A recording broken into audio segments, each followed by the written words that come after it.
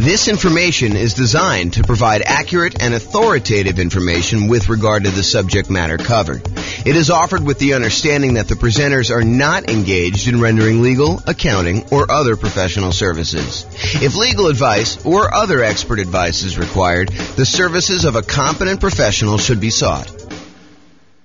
Welcome to the Columbus Real Estate Investing and Real Estate Financial Planning Podcast. Learn all about investing in real estate in Columbus, Ohio, with a combination of real estate financial planning and modeling with numbers specific to Columbus, plus syndicated, more generalized recordings of live and pre-recorded real estate investing classes, not all of them specific to Columbus. Be sure to stay tuned after the podcast for a message from our sponsors. The following is part 2 of 6 parts of the class, Overcoming Obstacles for Real Estate Investors. Be sure to check out the other parts published as separate episodes. All right, so let's go over down payments. This is the challenge. Challenge is, I can't come up with down payments. I don't have down payments to do deals, whatever it is. This is the challenge we're going to discuss right now. So in my mind, when I think about this problem, it's not just down payments. It's really down payments plus closing costs, plus reserves. Because for you to go and invest without reserves, it's kind of silly. And for you to invest and not have enough for closing costs, you really need more than just down payment. So it's really all the money in order to acquire and hold on to the deal. So if you were thinking, hey, I don't have enough money for reserves, consider this list to be the same list that you would use for reserves. There's 2 primary groups for solving this problem. There's the strategies to reduce the need for a down payment. So I could solve this problem for you one way and say, well, let me tell you all the different ways that you don't even need down payment to do this. So we can go over all those, and we will. And then there's all the strategies to actually produce the down payment that you might need. So let's go over both these. So let's talk about reduce first. Reducing the need for the down payment so that you don't even need the down payment maybe, or you need much less of the down payment. So the first one, really, really obvious. Minimize price. You minimize your down payment. If you're going to go look at properties and you've been looking at $500,000 properties, maybe you go to a different market and you look at $400,000 properties or $300,000 properties or $200,000 properties or $100,000 properties. But if you reduce the price you're looking at, you can reduce the amount you need for down payment. Next one is bring in a partner who has down payments. So if you don't have enough for down payments, you can reduce your need for down payments by finding someone who does have down payments, and you can reduce that need for yourself, okay? There are lots of people out there that they don't have the time or the knowledge or the expertise or the desire to go out there and find deals, but they have the down payment and they're willing to partner with somebody who has that time. You just got to go find them. And we'll talk about finding them in the other section where we talk about finding. Plus, all of these nothing down financing options. So here are all the different strategies where you can acquire properties with nothing down. You can use hard money loans. Usually, not always, it's 70% of the after repaired value. It's usually not owner-occupant. Most hard money lenders, because they want to remain commercial lenders, will not loan to you as an owner-occupant in the property. They tend to be shorter term. You're not usually getting hard money loans, or you're not usually wanting to have hard money loans for more than 6 months at a time, something like that.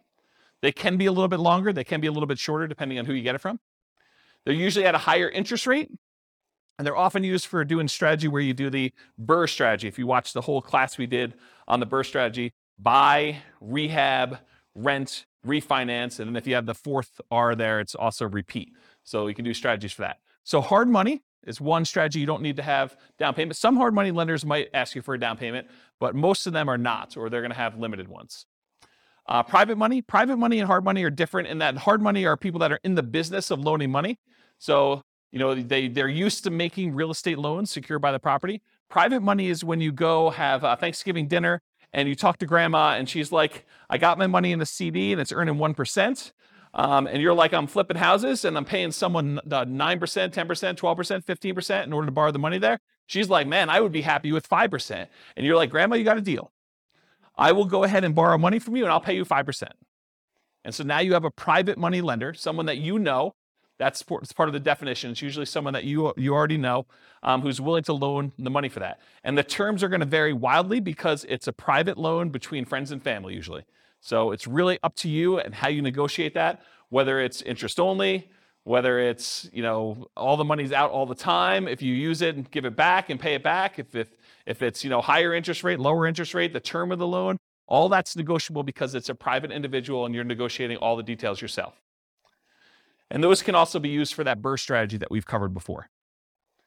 And then another nothing down loan, USDA loan. USDA loans is U.S. Department of Agriculture. They are rural properties only.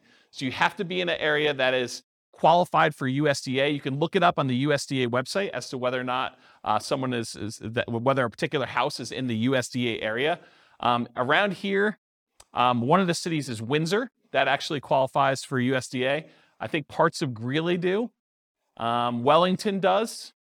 So Severance does. So those types of cities, they have to be pretty rural in order to qualify for those. But those are true nothing down loans. You do need to own or occupy them. So you're probably doing something like a nomad strategy for doing USDA. A nomad strategy is where you move into a property, you live there for a year, you get owner-occupant financing, which is lower down payment usually, and much better interest rates. A lot of times you'll have PMI if you put less than 20% down, which is fine. You calculate that in, and usually it's still better. But you move in for the property for a year, and then once you live there for a year, then you convert it to a rental, and so you're able to acquire property with, in this case, USDA loan, nothing down, and then you're able to acquire rental property that way. So if you needed a way to buy properties without down payments, that's one example of how you could do it. And so all USDA loans, as far as I know, are owner-occupant only, cannot do them with investments. VA loans, so you must have VA benefits. You must have served in the military or had some very close family member. I think spouses can get VA benefits, especially if their spouse passed. I don't know the exact criteria, but I think it's stuff like that. But you have to have VA benefits to do it. That is also a nothing down loan program. It's probably one of the best loan programs out there, honestly. And it's not like you need to be in a specific area. It's not like a rural property. It's you, the person, needs to qualify for the VA financing. And so you can buy those with nothing down.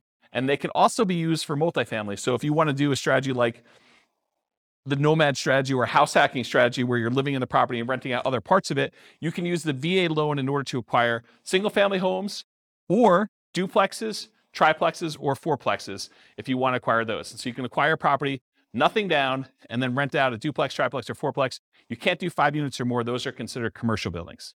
Okay? And then some local banks have nothing down loan programs as well. So you can call around to some local banks, see if you can find an additional one if you don't like any of the other 4 up there. Any questions on nothing down financing? In addition to all of these nothing down financing strategies, there's all of the off-market creative financing deals. And we did an entire series of classes on some of the creative financing stuff. In fact, we did one on just creative financing alone, and it included stuff like buying properties subject to the existing financing, where you agree to buy a property from a seller, and the seller leaves their existing financing in place. So you buy the property, they deed you the property, that's the transfer of ownership. That's how you tell who owns the property, and then they leave their loan in place. So you could buy that property with nothing down. You can acquire that property that way. That's buying a property subject to the existing financing. We have a whole class on that. Owner financing, where the seller owns the property free and clear, and you go in there and you agree to buy the property from them. And in some cases, you may be able to buy the property where they do not need a down payment at all. They're willing to sell you the property with nothing down and get owner financing from that in order to be able to purchase it. All the lease option stuff, so you lease the property and you have the option to buy it. You agree to rent the property from somebody, and you have the option to buy it in a year or two. And with some of those, you could probably buy them with little or nothing down. The caveat to some of these is, in most cases, you'll probably want to invest some money in marketing in order to find these deals. But if you think about it, if you're spending $2,000, $3,000 in marketing in order to find an off-market deal that kind of meets your criteria, you might spend that just to get the loan costs for the loan that you're getting, right? You know, appraisal fees and, you know, the costs of origination fees in order to get the loan to begin with and your closing fees. So it doesn't really, when you kind of compare it to those that you might have with even a traditional purchase, they still can be really reasonable properties to acquire. Any questions on these? Nothing down financing. And we're still in the part where we talk about the reducing the need for down payments. We haven't even gotten to the part where we're talking about how you raise down payments. Any questions? Man, you guys are really quiet. Okay, so producing down payments. So here are down payment sources, and I've listed them in primarily like my least desirable at top to probably my most desirable toward the bottom. And you could argue that some of these could be swapped around depending on your specific situation and stuff. But here's kind of how I look at them. So a source of down payment could be what I call, quote, investment cards. They're credit cards, right? I mean, but, you know, if you were using them to buy properties, you could call them, you know, investment cards, where, you know, when I bought a property once, I had I don't know, I had like $55,000 in a credit line on a credit card. And at the time, you could write a check to yourself in order to do it. So I wrote myself a check for $50-something thousand, and I used that money in order to buy a property. And then I, did some rehab to the property. And then I ultimately did like a burst strategy where I cashed it out and I got a long-term loan on it and I paid back the credit card. So you could use credit cards to do something like that. During one class, in a moment of weakness, I actually told you the alternative way to use credit cards in order to raise down payment money, which I will not recover here because I definitely do not encourage you to do this, but it is there. It's an Easter egg for you guys. I left it in the recording when I published the class. How many people know what I'm talking about when I said this in class? Do you guys remember seeing this? Okay, you do remember it? Okay, don't talk about it, but yes, it was definitely in the class. I talked about the strategy for using your credit card very creatively in order to come up with down payments. Go find another class to do that. So normally, I won't really recommend using investment cards, credit cards to do your down payment. That's why it's the top of the list. It's like my least favorite strategy for doing this. Another way to do down payment sources, security deposits. Again, I don't really recommend this either, but you acquire enough rental properties, you probably have a certain amount of money from security deposits sitting in your bank account that you could, at least in theory, use in order to do down payments in order to acquire properties. Again, not something I'd recommend, but you could do it. A similar thing with maintenance reserves. If you're keeping 6 months or 12 months worth of reserves per property in the account, and you've got just sort of sitting there, some people may be tempted if the right deal came around to say, look, I'm going to temporarily go really lean on my reserves and use part of these in order to go fund the purchase of a down payment on a new property in order to acquire it because the deal's so good and I don't otherwise have the down payment. And then I'm very aggressively going to replace those maintenance reserves with money. And if things really, really got bad, I do have extra source of reserves somewhere else. Maybe it's a credit card or maybe it's a line of credit, or maybe it's a HELOC or something like that. So you could do something like that. So maintenance reserves is another one. Property equity. So if you've got equity in other properties, you got a free and clear property, you got a property that you can do a cash out refinance on. Maybe it's an investment property, you do a cash out refinance. Maybe it's an owner occupant property that you can do a cash out refinance on. But any of those things where you have property equity in other properties that you could do, you could either sell those properties, you could refinance them, or in some really creative cases, you may be able to pledge the equity in a property in order to have a owner financing seller agree to do the property. If you say, look, I'll give you a lien against my other property in lieu of a down payment in order to buy your property, something crazy like that. Depreciation. So depreciation is the tax benefits you get by owning a rental property. It has to be a rental property. And usually it comes in the form of reduced taxes that you need to pay in at the end of the year. Although you could actually go and adjust the, whatever they call that. I actually probably know the name of this by now. But when you have a job and you figure out how many exemptions you have, you fill out that form and you hand it to your employer, and that determines how much they take out in taxes so that you don't get hit with a big tax bill at the end of the year. Well, if you have a bunch of rental properties, you could adjust that number. Well, I should say it this way. If you have a bunch of rental properties where you normally get a big tax refund check at the end of the year, you could adjust those numbers so that you get less of a check at the end of the year and you actually get more back in your paycheck each month or each week or each 2 weeks, whatever you get paid at. And so you could actually get the money sort of as more immediate cash flow. But a lot of folks, when they acquire rental properties and they leave their earnings things in place, at the end of the year, they end up getting a much bigger refund check back because they end up doing their taxes and the depreciation gets all benefited to them at the end of the year. So you can almost think about any tax refund check you get, although I specifically talk about depreciation here, you can look at that as a source of down payment money for when you're acquiring property. So depreciation would be a way to do that. Retirement accounts. So if you have a retirement account, maybe you switch that over to be a self-directed retirement account, or maybe you take some type of loan against the retirement account and you do that. Family members, if you're doing legacy nomad is when you're acquiring properties and, mom and dad or grandma and grandpa are actually loaning you the money or gifting you the money, and they're not usually loaning to you too, usually gifting you the money in order to be able to acquire properties. Maybe for estate planning reasons, they're like, look, you're going to get something when I pass anyway. I might as well give you $20,000, $50,000, whatever it is, in order to do a down payment on this property while we're still alive, sort of clean our estate, help you now sort of situation. So family members could be doing that or doing nomad by proxy. Maybe mom and dad want to invest in real estate and you're willing to be the person that moves into the properties and you guys agree you're going to split the property 50-50 or whatever you agree to. So your part of it is you move into the property, you live there for a year, mom and dad provide the down payment for you, and now you're a 50-50 partner with mom and dad in a property where you're doing nomad. We call that nomad by proxy as an example. So that's another one, family members. Sell stuff you don't need or want. I'm sure you guys got a lot of stuff that you don't need or want. I mean, you could sell it, you could raise some money pretty quickly with that. May take some effort, but that's something you could do. And if you're going to be nomading, that's super helpful to actually get rid of all the clutter so you don't have to move it all. Now we're getting to the normal ones, right? You guys should have thought, you should have saw this one coming. Saving money, okay? From a regular job, from a part-time job, maybe you go get an extra job, and the extra job money is the one you use for saving up for down payment. Maybe you start a side business to kind of build your retirement or build your fortune or doing something like that. That's an example of just ways to save money. Partnering, so go find a partner who has the down payment and be able to do deals that way. And then rents on properties, including house hacking. So you can use rents you have in other properties. Maybe you change the investing strategy you're doing short term in order to raise money from being able to do these down payments. Like, for example, you were doing long-term rentals. Maybe you convert it to short-term rentals to get a lot of extra cash flow, at least for a temporary period of time, until you have enough to be able to do your down payment. Or let's say you don't own any property right now, but you really want to raise down payment. Well, one of the things you could do, as long as it allows it in your particular lease, is you could sublease a part of your house that you're living in. It's called house hacking. Basically, you buy a property, or in this case, you're renting a property, and you lease out your bedroom to somebody else who wants to pay you $500 or $600 a month, $800 a month, whatever it is in your marketplace, and then you actually collect that money. The good thing about that too is, and Austin can correct me if I'm wrong here, but I believe that if you have that on your tax return for a year or two, you can actually use that income to help you qualify for when you get your loan.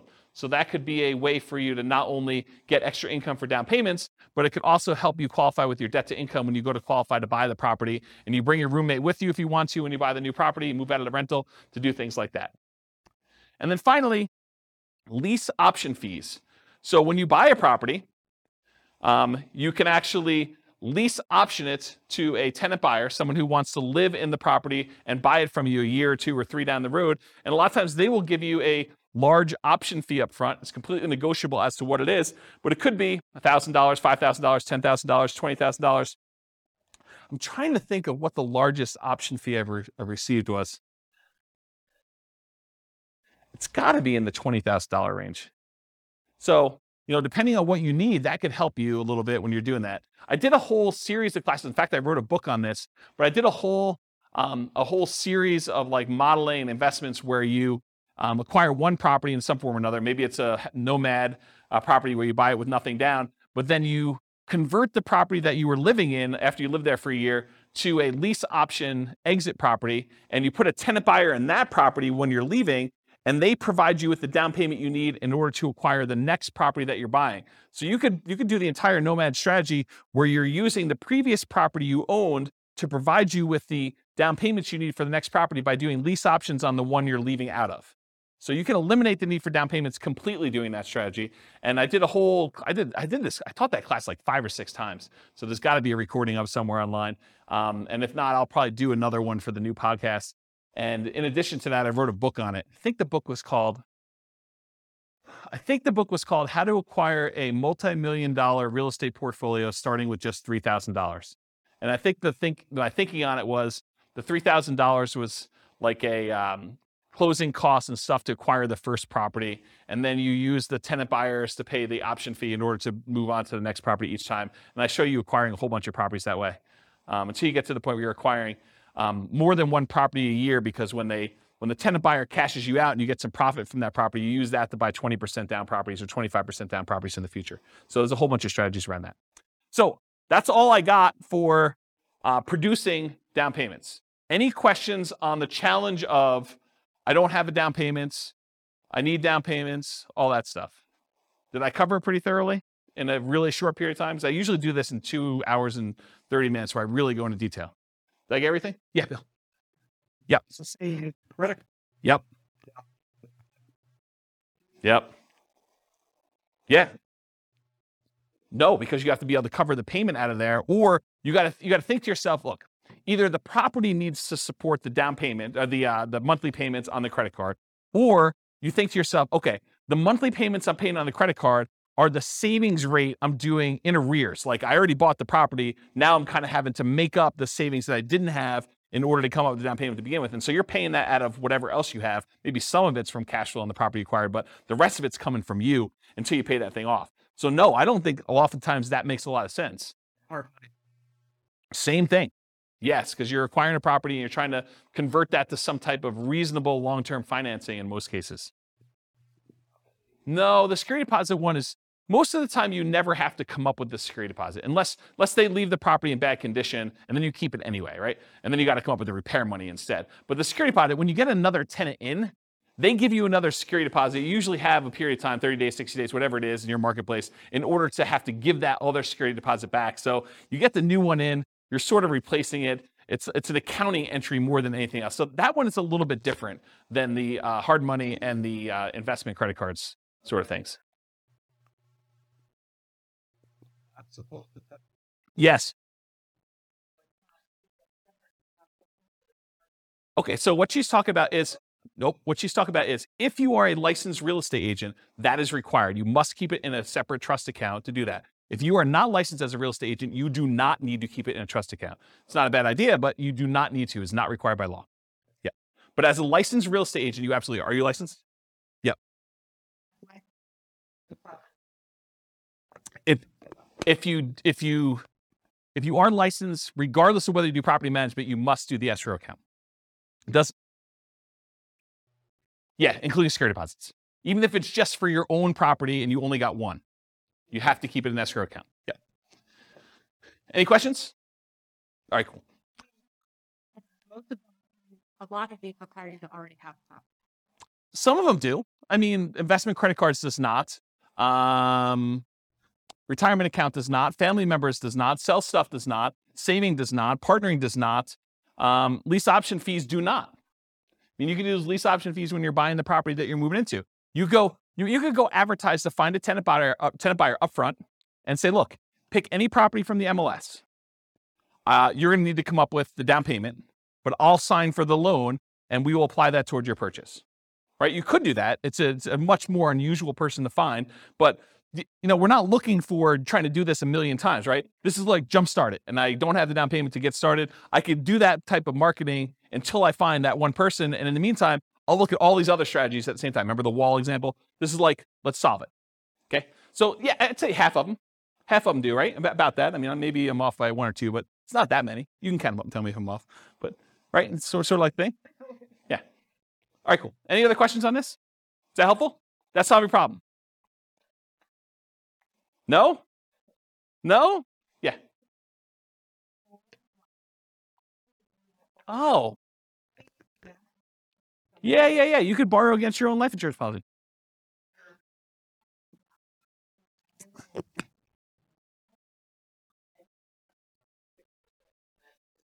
Yeah, that's a good one. I forgot about that. If I remember to listen to... Yeah. I should have known that too. I've got a client who does that. Yeah, I probably should have listed that on my list. If I ever listen to my own recording, or for some reason somebody was willing to email me to remind me to do that, that'd be great. And I will definitely add that to my list because that's when it should be on there. Yeah, that's awesome. Thanks. So there's some variations on that, but it can be used with sort of that infinite banking. And I'd have to really stop and think about what the infinite banking is because I learned about it and read a bunch of books on it, but I haven't actually implemented it myself. And so I want to think about like how it all works. But I think it's related to that concept of you get the life insurance policy. Once you get enough money, then you can borrow the money from yourself and you kind of keep your money constantly compounding and stuff like that. But yeah, I'd have to really think of it through, but maybe. The definite maybe on that one. Yeah. Cool. Any other questions? This concludes part 2 of 6 of Overcoming Obstacles for Real Estate Investors. Listen to the next episode, part 3 of 6, on overcoming negative cash flow. With home prices up, mortgage interest rates up, and rents up, but not quite enough to counteract the higher prices and interest rates. Cash flow on rental properties in Columbus is harder than ever. Book a call with the Real Estate Financial Planner to apply our proprietary 88 strategies to improve cash flow on your rentals. See the show notes for a link to schedule your call and improve your cash flow today. If you're a real estate agent, lender, or professional in Columbus that wants to help our real estate investor listeners, consider reaching out to learn about collaboration opportunities with this podcast. We'd love to add more value to our listeners by having you assist our investors buy, sell, and finance their real estate investments. See the show notes to schedule a call to discuss collaboration opportunities.